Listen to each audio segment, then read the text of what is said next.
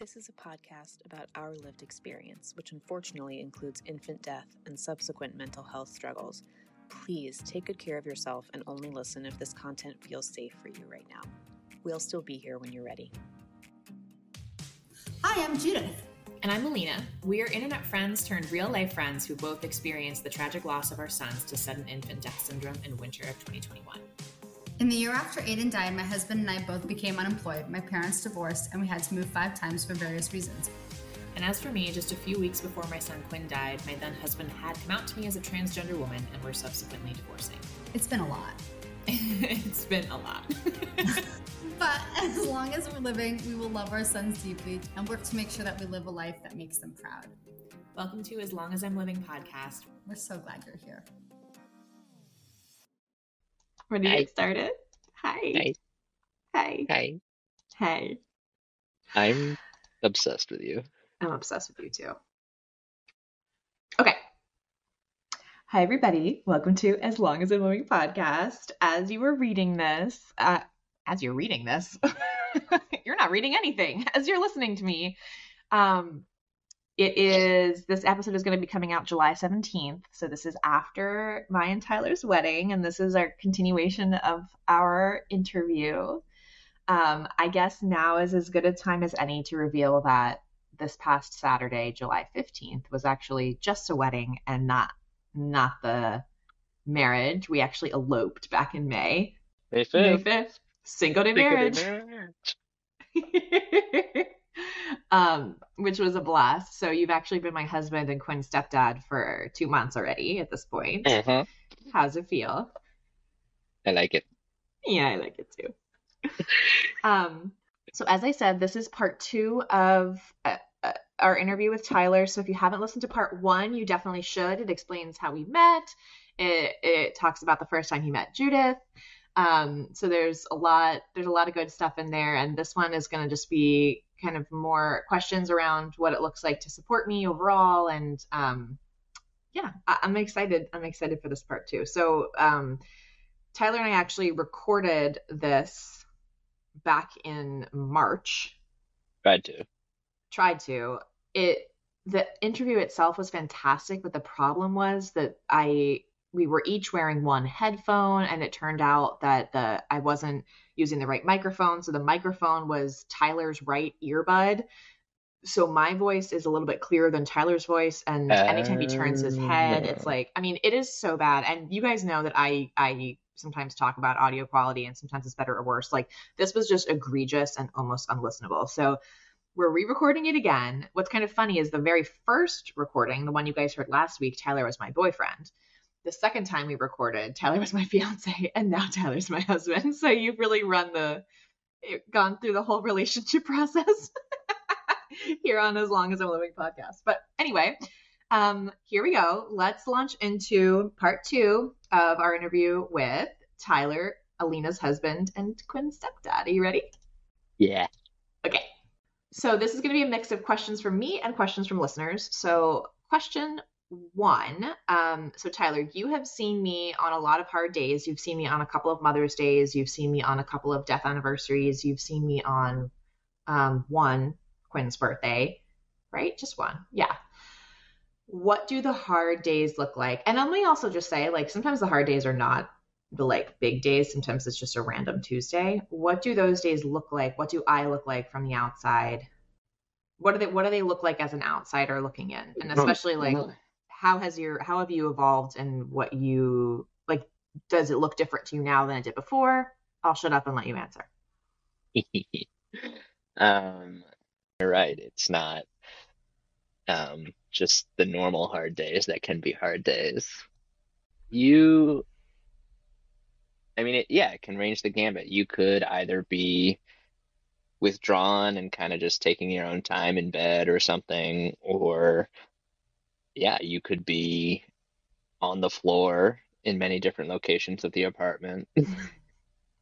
The hardest ones are, when you're having a really hard time and it turns into kind of like, for me, it's like, there's absolutely nothing I can do to help console you. Those are the worst ones for me. Yeah. I can usually help a little bit by making you comfortable somewhere on the couch or in bed or bringing you a blanket or pillow, but the hardest times are when like not even that helps and the worst ones are when it turns into wailing, which is the only way I can describe it, and it's just like you're grieving, and I mean it's just so hard for me to hear too. Yeah, Um, I think a good example to share is Mother's Day of this year, where we went out in the morning and we're having a pretty good day, and then on the drive home, you want to tell that story? yeah, where were we going? We were at Brimfield. We went to a flea It market. was Broomfield, yeah. Um, yeah, we had gone out to a big flea market, had a great time, and you had gotten like emotional once or twice throughout, but like again, it was like yeah, you had a moment, you know, moved through it, and then on the way home, we were still having a good time, and then kind of out of nowhere, Yeah. you just kind of like broke down in the passenger seat, just crying, wailing, and I mean, I was driving, so I just, Yeah, I think that wailing is like I know exactly what sound that I make that you're talking about. Um, and like the only way I can describe it is it's like it actually is like pain coming out of my voice. Like that is like it's like I'm throwing up, like vomiting pain out of my body through screaming is what it is. I mean, it's crying, screaming. It's yeah, not good. the other one I can remember semi recently was you were having a really bad day and you went to throw ice in the bathtub, which is Mm. a great tactic, we must say. Um, and you told me you had only intended to go in there and just throw ice to, get some emotions out. And then you just ended up like in there just again wailing, and I came to check on you and there was just nothing I could do. Yeah. And Yeah. those are the worst ones. So like I guess the other end of that is again like you just, get down at times as anyone does, but like might happen more often. While we're on this topic, how do you balance being a caregiver for me and taking care of yourself? And have you ever felt like maybe this was too much? I think that's like for me probably one of the hardest things. Hmm. Um, is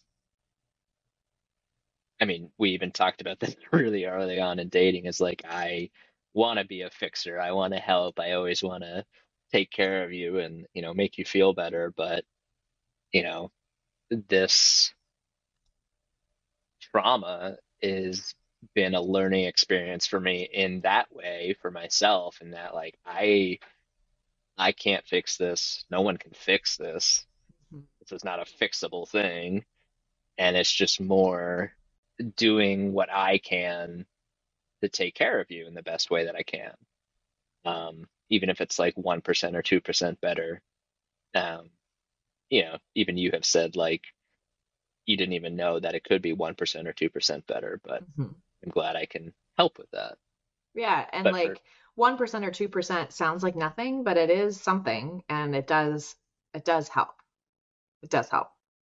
Yeah, but for taking care of myself, I mean that's again one of the hardest parts for me because I do put my self aside to take care of you, and then sometimes I do realize like, oh, I'm also now anxious and panicky because I Hmm. am too worried about you, and then that, you know, anxiety, panic that you're feeling creeps into me, and um, I've said this before. I said this early on was like there's a gravity about you and all of this, and it can't not affect people around you, Yeah. both for the good and bad.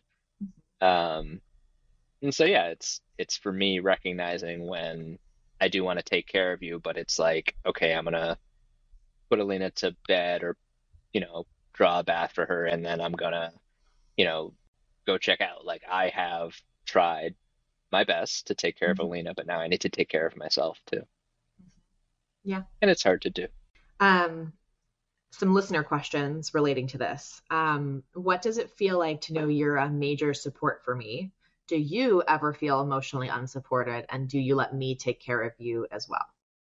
No, I mean, I love that you trust me enough to be a major support system. Um, I obviously love taking care of you and helping in any way I can, so I love that part. Do I ever feel emotionally unsupported? I think like the answer is technically yes, but only because, in your worst moments, you can't take care of me when I'm Right. then also, to the previous question, like feeling big emotions. And it's like, oh, nope, I'm on my own. But it's just like, no, I mean, there's no way around. Yeah. Um, but then you are so, so good at taking care of me as And well. whatever else you have going on when I'm not actively in the throes of a grief attack. Yeah, I mean, if I have my own stuff going on, you are always there for me in more, I think, than anyone has ever been in my life. So good thing I married you. Um, and I mean, even after you might have been having, a grief, what do we call them? Grief attacks? What do we call them? Yeah, that's a good term for it. Panic attack, grief attack. Um, like you still check in with me after those too. So it's Mhm. just like, hey, I know that was a lot. Are you okay? And then I'll say like, yeah, it was a lot, but like, I'm doing okay. Or like, hey, I need, some time. We do a lot of debriefing.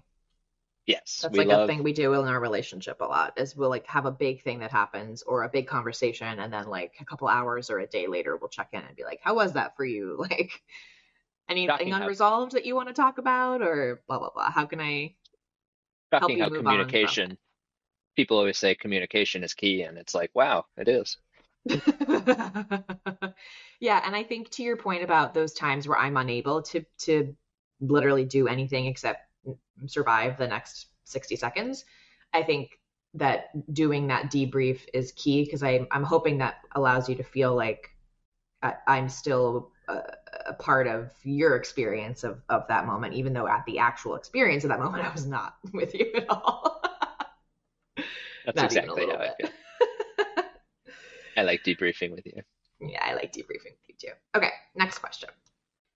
What has surprised you about grief, like watching me grieve such a big loss, and how has your understanding of grief changed since you first met me? Oh my God, so much. Um, what were the two? Oh no, was it the one book? It's okay, you're not okay. Yep, Yeah, yep. I picked that up because you were raving about it. I still haven't finished it. You started that Um, book. We were dating for like 6 weeks, and you were like, "Okay, like I'll get it," and you started reading it, which I thought was so cute. yeah, I mean that book alone. I mean, even on truly, like anyone and everyone should read that book. But like, yeah, that book explains everything, and then lived experience with you is, yeah, just everyone got grief wrong. Society got grief wrong. I don't even know how to answer this question because it's like seeing you and helping you in the ways that I can. Like it is just being there for someone, but it's also, I guess the biggest part is like acknowledging it, talking about it, uh, looking at it and like knowing that like, yeah, it's shitty, but like you can't ignore it. You can't ignore feelings. And uh, that's all people do with grief, it seems, in this society is like acknowledge it and then just be like, yeah, we acknowledge it, never talk about it again. No, we already Yeah, talked about it. I'm not talking about that again. Like we yeah, already acknowledged it. It's like, no, it's yeah. always there. It's always persistent. Everyone will always have it, whatever the grief that you're going through. I I feel like think, there could be a whole freaking episode on that question. yeah, yeah. You're right. That could be an episode. We'll make a note of that. What did society get wrong about grief? Stay tuned for a Slime is Annoying podcast. Everything. Um, yeah, I think let me put it this way. I think if you, Tyler, were not someone who was comfortable with witnessing real, actual, true grief, I don't think we would be married. I don't think we would be together. I think Yes. the grief of losing my son is such a huge part of who I am. And I hate that. I wish that weren't true, but it is. That if we didn't talk about it, or if we didn't acknowledge it, or if it wasn't allowed to take up space in our home, like, I don't think we could be together. I really don't. No, I I think from who you are, I mean, look, you started a podcast about it so clearly. Like, I mean, I think that goes back to the same question. Like, society got it wrong. I think this happens to unfortunately more people than people know.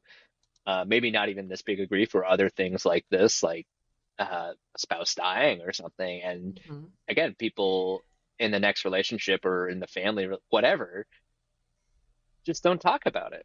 Yeah. Or even like a And sibling or a parent or a friend dying. yeah, Like, these things affect us, and they don't just die and then you're done. Like, they're gone from the rest of your life. And it's perfectly normal for that to still feel sad for the rest of your life because they're not there. I think yeah. I mean, what makes it was, the child loss particularly egregious is that they are supposed to outlive you by yeah, everyone's estimation, right? So, like, losing a parent or a spouse or a sibling or a friend, like, eventually one of you was going to die and that was going to happen, right? In the parent-child relationship, it's just completely fucked up and wrong. That's never supposed to happen. So, like, it's bad in that particular way. But any of these things, like, they're gone from memories that they should have been there for, and it's just sad. It's sad, yeah. and it's It's normal to be sad. actually Judith very recently found a poem Yeah, that I thought was explained this perfectly, where it's like, yeah. yeah, you guys even posted about it, but it was like, you don't die just once. It's like you die, Mhm. when Over and over I'm look again. over and over again, when I'm looking at your favorite meal, when I'm walking down the path we walked down, like all these Yep. things. It's like, yeah, I thought that poem was a really good explanation of that. Well, I'll link that post in the description. Next is a question that I did not ask you before because this one came in just yesterday when I posted on Instagram. And I actually love this question and think it is so interesting. Okay. How has the global Quinn dying, me being a bereaved parent, all of this influenced conversations between the two of us about fertility and parenting? And I think Whoa. this is such a good question because it absolutely has. And there are, like, I'm excited to answer this question with you because I think there's so many ways that it has. First and Yeah. foremost, we've shared this on the podcast, but Quinn's death was most likely, somewhat likely, attributable to a gene he inherited from me. And so Tyler and I have decided to pursue IVF with genetic testing, to PGTM single gene testing to eliminate embryos that have this gene going forward. So the most obvious way that this has affected conversations about fertility is that we're doing IVF and we're doing that within the next month. So the egg retrieval within the next month. So that's a huge way that it has affected us. Also pretty straightforward way to explain we're doing IVF, right? That's like a huge difference than trying to get pregnant the old fashioned way. What else? I mean, yeah, just on that one, like, yeah, I mean, I will say, like, I guess as a guy, like, I never thought about those kind of things probably as much, but like, yeah, I never, I guess, really thought I was gonna do IVF, and I was never against it or anything, but now it's just like, oh yeah, that. And honestly, I'll say, like, again, privileged to know or be able to do all that, but like, even though we're trying to single out that one gene, you also get all these other protections kind of with Mm-hmm. IVF of screening out all these other things. Like, we learned that you were a carrier of some recessive gene that might cause deafness, and Mm-hmm. I was a recessive carrier of some other thing, Yep. but we know, those won't happen because we both don't have it. And it's just like, I don't know, it's just like it actually made me feel so much more confident and safe about having a kid because I was worried about a lot of those things that IVF screens out for. Yeah. And what about also, like, can I ask you how you feel about, because I know doing IVF, screening out this gene is going to give me some peace of mind about my baby dying again. how does that feel for you? And let me also just like call back to our first date. I remember one of the things I said was, I have a son. He died of SIDS. And I said, it's random. I was like, there's really not a link. I was like, I don't have like a whatever. Like I really was specific on our first date that I'm not like damaged goods with like bad genes. Right. And then of course it turns out that I am. But so it is going to provide me peace of mind that gene is gone. How do you feel about that?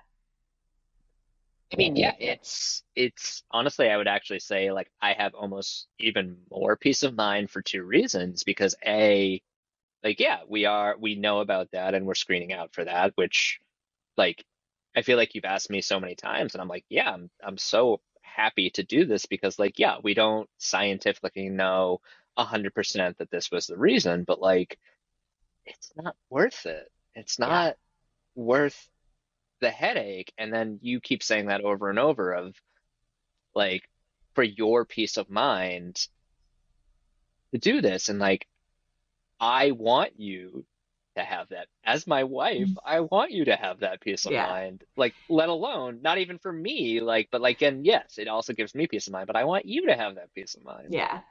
I have said to you a couple times, I mean, I'm so excited to have kids with you when the time comes, but I have said a couple times that something I'm not looking forward to when we have a child together is there's going to be a moment when you hold our baby that you realize what I actually lost. Oh my God, I'm feeling really emotional. When you're going to feel like how much love I feel for Quinn, and you're going to look at our baby and you're going to think, oh my God, like I could only have 3 months and 27 days with this person and then they could die.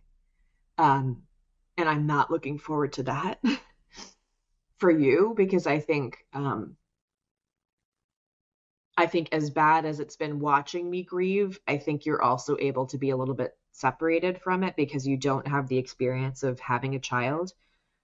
But I think it's only natural that when we have a living child, you're going to have more anxiety than the average new dad. First of all, just because you're an anxious person in general, which I actually love What? about No. you. But just because of my experience, and you're going to be parenting a newborn with someone whose newborn died. And so I think that Yeah. we've talked about that a lot. I think that's going to be hard. I think we're going to have to lean on our network or support system in those early days to like actually make sure we sleep, because I think that's going to be really hard. We'll see. I mean, maybe it won't be as hard as I'm expecting, but I think it's not going to be easy. And I guess what I'm trying to get at is I have a feeling that Quinn's death is going to affect the way you parent a newborn as well, even though you weren't Yeah, there. I think that's true. And I mean, I think this is just like, the way life works, the way humans are. But like, you're right. I know you're right, is that when we have a living kid and I get to hold them, and there will be something that's like, oh my God, I will have more realization or recognition of what you lost. Mm-hmm. And I will say for the moment though, is like, yeah, like I'm going down so many paths in my head right now, but I'm like, is this just like a human protection, biological protection? Is like, I don't feel that right now because I have not experienced that. And it's like an ignorance is bliss thing. Mm-hmm. And I know I have that a little at the moment. And I know you're right, Yeah. is when we have a living kid, it will be something will be there. Yeah. Um, and then I think when we talk about like parenting older children, I think this is also something that we talk about. I don't think your parenting, I mean, we'll see, but I don't think your parenting of older children is going to be affected by this. I do think it's possible mine will be. I mean, we've talked a lot about this, right? Like, I don't want to be a parent who is so fixated on their child not dying that they don't let their child live. And so we've talked about like, I'm going to be looking to you, like, how intense do I need to be about boat safety? And like, can we let our children like go to the mall by themselves? Like all of these things that are like just like normal things that like I have an idea in my head of what feels comfortable, but I can tell that when my kid is 13 and like they're going out by themselves, like I think it's going to feel so much. I'm just so acutely aware they could die, you know? Yeah. And it's like, anyway, I'm going to be looking to you to keep me honest about letting them Yeah. live.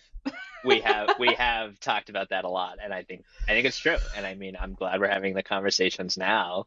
But like, yeah, I think it is going to be, and we're good at this, but I think it is me going to be, hey, Alina, Mhm. you gotta let them go to the mall. That was a bad example because there definitely will not be malls when our kids are old enough Also, to go to that's the mall. true. For those younger listeners, malls are. It's like if Amazon were a physical place. Okay. So that was a great question. Thank you to who asked it. I love that question. Okay.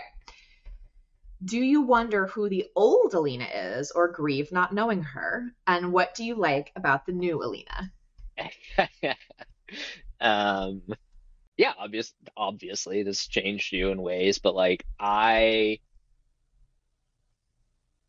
feel like you've worried about this more, way more than Yeah. I have, because I feel like, and I mean, you're right, this has changed you and you do act in different ways and whatnot, but like I said this early on too, is like I feel like I was able to see you as, or at least break apart those parts of you that was the grieving Alina, Hmm. the mom Alina, and then just who you were, who Alina is. Alina is a very fun, very goofy, very smart, pretty, and she gets to like she does bits with me. She does little goofy bits with me. She's so down to jump in the car and drive up Route 1 with me for my birthday.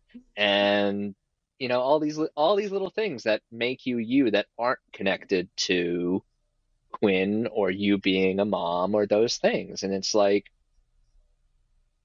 obviously those things are also a part of, Quinn and you being a mom are a part of who you are now, but like you are still you as well.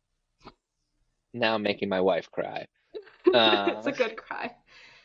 I think if I think that you are the only person I feel like actually, and Judith also, because I met you after the loss. I feel like the two of you are able to see me a lot more clearly. Me, the actual like human being, um, a lot more clearly than a lot of other people in my life because I think, of course, everyone who knew me before knew a version of me, and then they watched a lot of that fall away, and then now they're getting to know a new version of me, but they're trying to reconcile two different versions of me, and even I struggle with what was actually me and what was my personality before was due to other things and like whatever. They're trying to reconcile two different versions of me at the same time. Whereas I feel like you, Tyler, and Judith both only see exactly what's in front of you, and you don't have this frame of reference of yeah, we're not, this we're not, other we're not person. we're not comparing you to the Right. old Alina and all that. And actually, honestly, you And and I have talked even about this a I little. even I compare me to the old me, and it's so nice to have you sitting right in front of me seeing being like, yes, but the person you are right now is fantastic. So like I know you're not the Yeah, same as before, but that's okay because this person's great. yeah, I love this person. I married this person. Um, so like you and I talk about 4 and 14s a lot, and I actually do think like this falls into this as well, where like even for myself of like friends I knew when I was, 18, 20 or growing up, and I think this happens to Yeah. everyone in different means, is like, yeah, your family knew you as a kid, as an infant and growing up, and so like they have these preconceived notions of you. as one does. Like they knew you for that long. And then, this thing, life changes you. Again, 4 and 14, this changed you very hard and very quickly. But all those people that knew you before still have those preconceived notions, whether that's good or bad. Mhm. But yeah, I see you for who you are now, and I like you. Somebody asked, I'll just say, it was Jill. You know Jill. Hadley's mom asked, how'd you get so lucky to find Alina? Which I thought was such a cute question. Yeah. I think like if we can take a pause for a second, like, well, not a pause on the recording, but a pause on the deep questions. I think it would be cute, or I think it would be funny to answer like, what are some just like things about me that podcast listeners might not know? You kind of just talked about like a little bit of who I am, but I thought it'd be funny to do like if though we're just a couple who's interviewing each other. What's like a pet peeve you have about me? Let's keep it short. What's a pet peeve you have about me? And then also what is like just a thing you love about me that's completely unrelated to me having a dead kid? Yeah, pet Steve. That's what we call when we like a pet peeve. It's like the opposite of a pet peeve is a pet Steve. And then a pet Jeeve is when you have a question, just like a pressing question, like ask Jeeves. Anyway. You better include those because that's what I love about you is that you do these we make up all these fucking weird definitions We made up as a pet couple. Steve and pet Jeeve like a year ago. We still call them that. Anyway, so if you could give a pet peeve and a pet Steve about me, that would be great. A pet peeve about you is... And I'm going to share one about you too. Ah, damn it. A pet peeve is such a minor one. You're so fucking bad at filling the dishwasher. Oh my God. It's so bad. You're so atrocious at, oh my God. You know those memes where it's like one person loads the dishwasher like a Swiss Army like, whatever, and one person loads it like a raccoon on meth, and I'm the raccoon on meth. I'm like, it'll get clean enough, just toss it in there. And Taylor's like measuring to make sure the plates are the same distance apart. Okay, fine, I'll accept it, but that's not a very good answer. All right, whatever. And a pet Steve. Pet Steve is that you take care of me. You take care of me so well.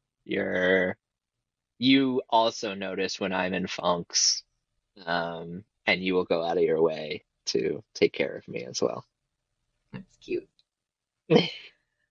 So my pet peeve about Tyler is he loves to have all his little things out and about, visible. He would love to have like cottagecore is like, that's like one of your like vibes. Like he would love to have like canisters on every shelf, like the appliances like all lined up on the counter. And I'm very much someone who likes like everything to have a place that's like not visible, like tucked away. And we are very incompatible in that way. That is Tyler very likes true. to have all his little things out and about so that he can see them and admire them. How am I supposed to remember all my little things if they're not out and I can't see them? What if the canister's hidden and I don't even remember I have that canister? Come on. And then a pet Steve, something I love about Tyler is he's so introspective. I think I was really afraid. I mean, as a straight woman on Earth, as a feminist straight woman on planet Earth, it has always felt unfair to me that my partners were going to always be men, because men are listen, there are a lot of men I love, but they're not known for their introspection and emotional intelligence. But Tyler is particularly emotionally intelligent and introspective, and loves to talk about my feelings and his feelings, and is so down to like get into the deep stuff of life with me. And I love that about you. And I love that you hate sports. Next question. Do your friends or family worry that Alina is someone with baggage?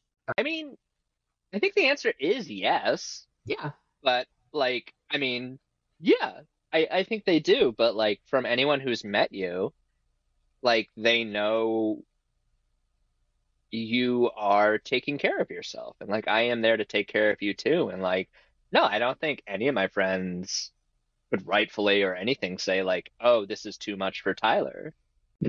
Yeah.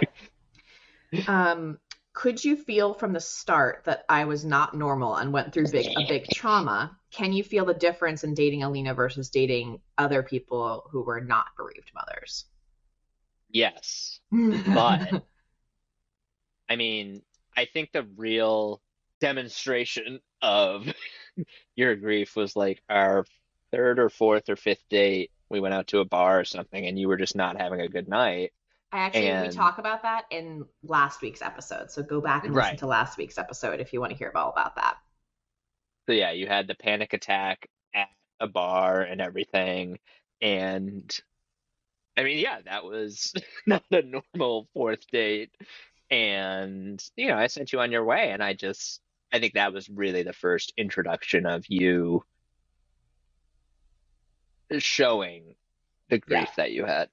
Yeah. So I guess the answer is yes, you can tell. That's the short answer. Yeah. What was the second part of the question? Can you feel the difference dating Alina versus other people who are not Oh yeah, bereaved so that's the other mothers? thing I wanted to say though, is like, yes, but I guess like stupid silver linings is like you with the amount and intensity of emotions that you feel, um, you know, you as a straight feminist female have it bad because men suck. But from my perspective, from a straight white male's perspective, is Because we like don't get enough of those in the media. exactly right. If I could just input my straight white male opinion here, um, is that you helped me with all this. It's been so intense and everything that you have helped me to draw out my feelings and emotions and be able to talk about my stuff even more, in a safe and respectful way. Yeah, I think I love that. I think it's like I'm paving the way. I'm like giving you an opening to show your feelings because they're not going to be as big as mine. So it's I like think, yeah, mine are like 14s, and that's letting you feel like maybe a 6 or a 7 or an 8 on a scale from 1 to 10 because it's obviously like it's just like it's opening up a door for you to feel your feelings with me, which yeah, I think has been really good for you and for us. yeah. I think that's true. Um, any advice for lost mums who feel insecure meeting new people? This is for like dating, I'm assuming. Yeah, but probably I don't think this person who asked this, I don't think this person is single and dating. I think they're just like trying to meet new people, like new Oh, friends and stuff. I mean, look, meeting new friends past 30 is hard enough.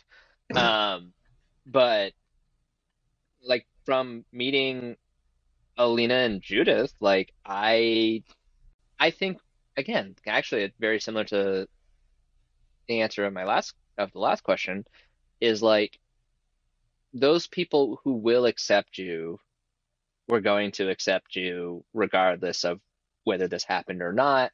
And as Alina just said, like the openness that you can do, obviously maybe don't start with it all in date number one or meeting number one, but I think it does open the doors of being more intimate with people, whether that's romantically or not. Like, Hmm.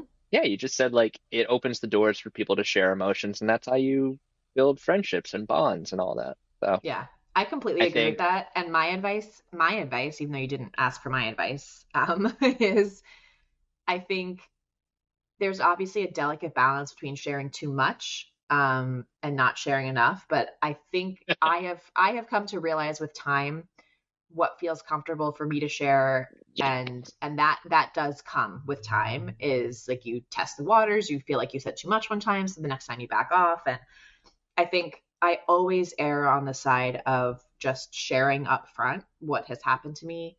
And like that's the way I approached it when I was dating. And people who you want to be around, people who you are going to want to have friendships or relationships with, are not going to be scared off by that. Like Tyler talked a lot in the last episode of last week about baby loss, trauma, all of this is not, I mean, it's definitely a part of who I am, but it's not who I am. It's just something that happened to me.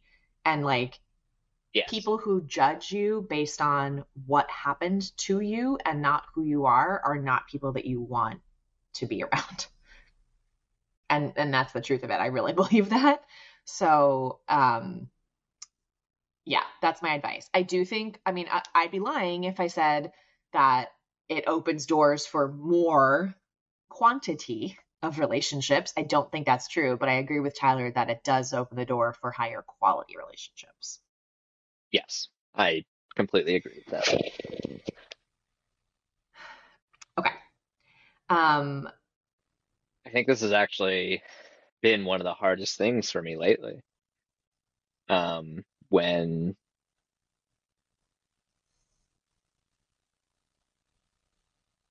you say you hate your life, like it hurts. Yeah. Because it's kind of like, how can I not take that a little personally when like we Yeah. are building a very joyful and everything life. And it's been one of the hardest things. And I don't think I have an answer at the moment, but I know that, us building a very happy life together is amazing and I love it. I think it is actually, I think you said earlier in this episode, it's like making room for that grief. I mean, I actually, it's not even that, it's making room for Quinn, which, Yeah. I'm going to do. I think it's this weird thing, and I don't mean this, I'm more spitballing here, but it's like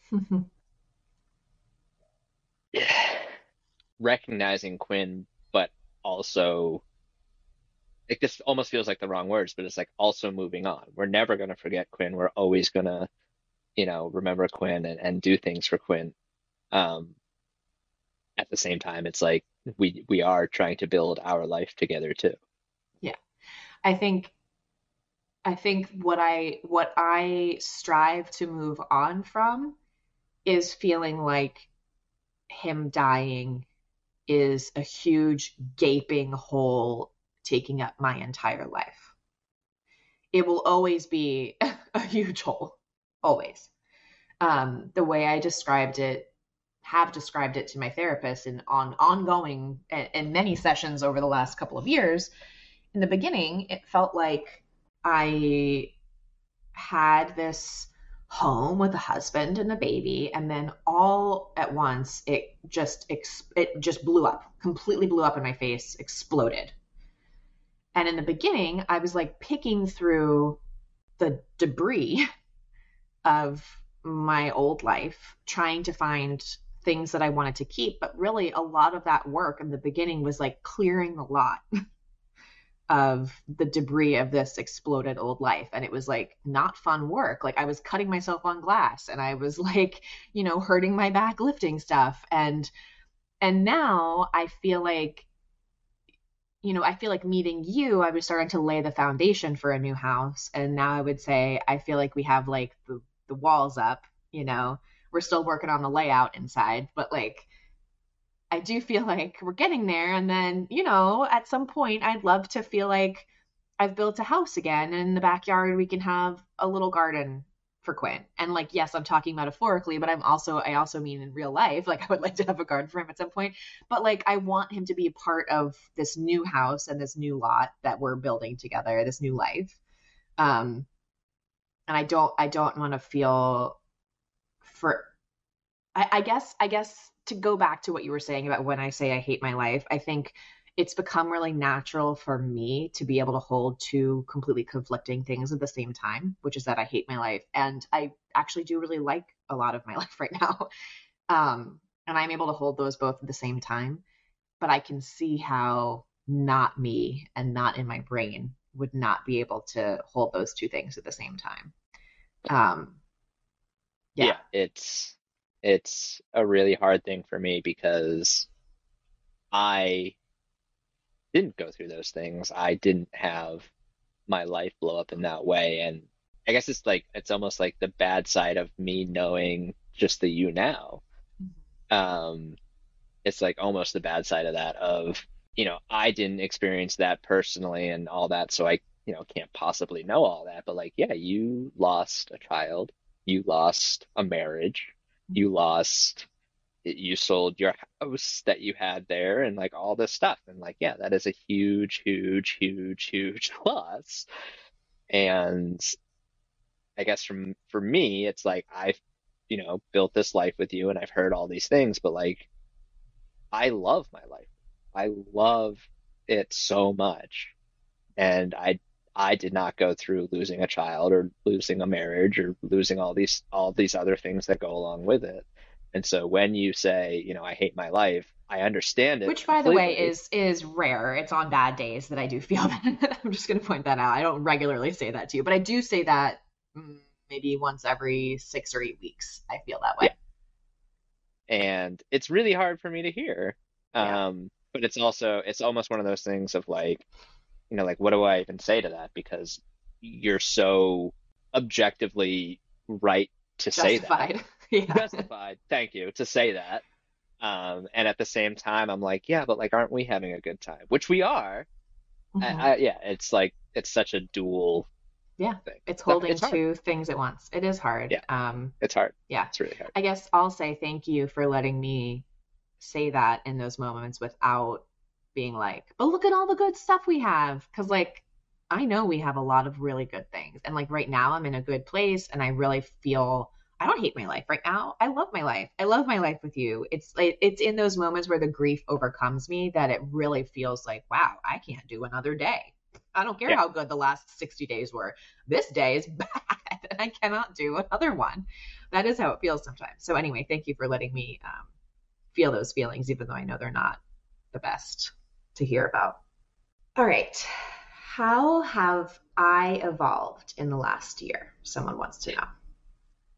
Um, did we answer this And let last me episode? actually say, we relatively recently in the last 3 or so months started talking about how we can look back at the early days of our relationship and recognize that I maybe wasn't ready.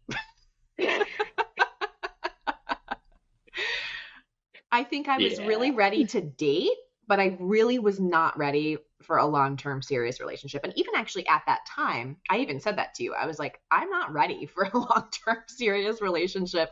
And you were so patient with me. But we look back and we're like, yeah, I was not ready. The There was amount of probably a few of these. healing that I've done since I've known you is so significant. Yes.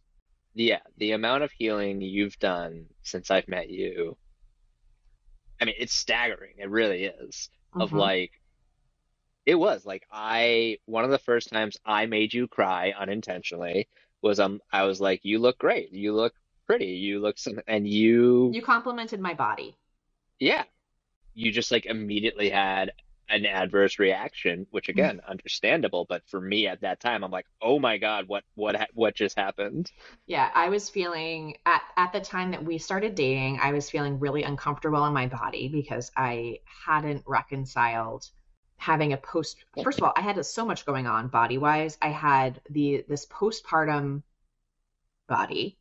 I also had post breastfeeding boobs that I wasn't used to, and I had lost 25 pounds because of grief. So I was like skinny, culturally like hot, but like really hating the way I looked because I wanted to be 10 pounds heavier with a baby in my arms, or I just wanted to have like the reminders. I looked both enough like a postpartum mom and not enough like a postpartum mom that both were painful. So I Yeah, really had a lot of shit going on with my body.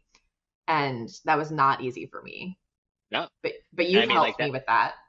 yeah, and but like that's only like that's just like one of the many examples from early on, like that, or it was like you would have way more bad days where you could Mm-hmm. just couldn't get out of bed, were on the floor, way more. I mean, yeah, I mean we have talked about it a lot recently. Like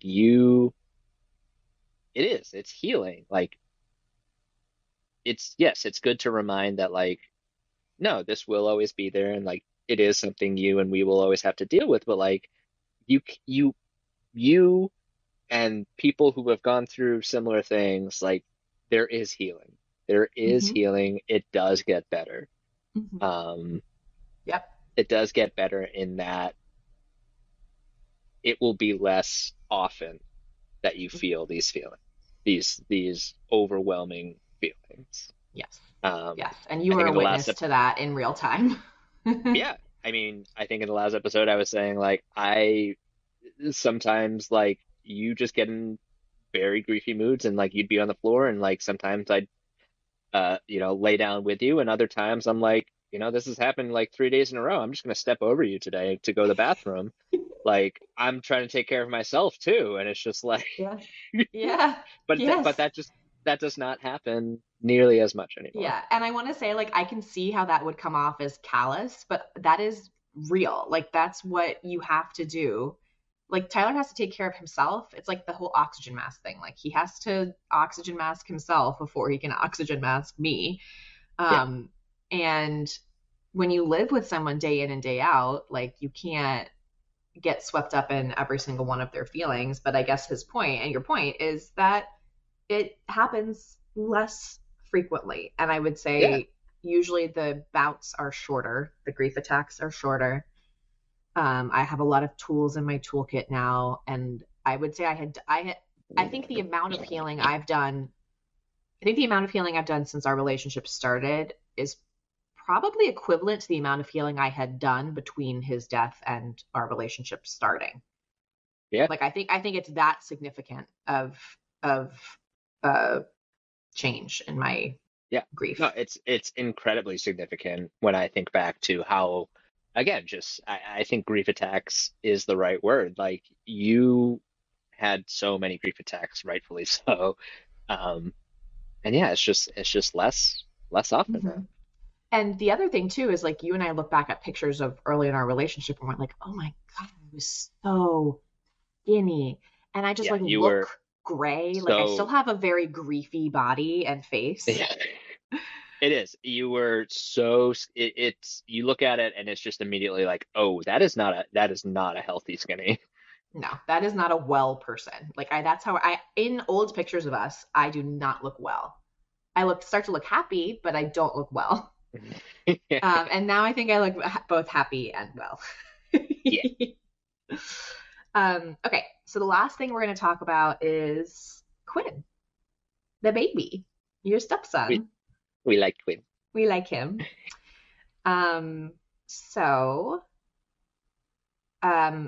these are all listener questions, which I think is so cute. Someone says, how have you developed a relationship with Quinn?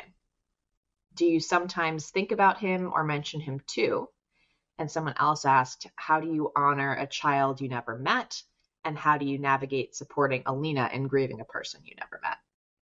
Yeah, it's So let's talk first about how do you navigate supporting me in grieving someone you never met, first of all.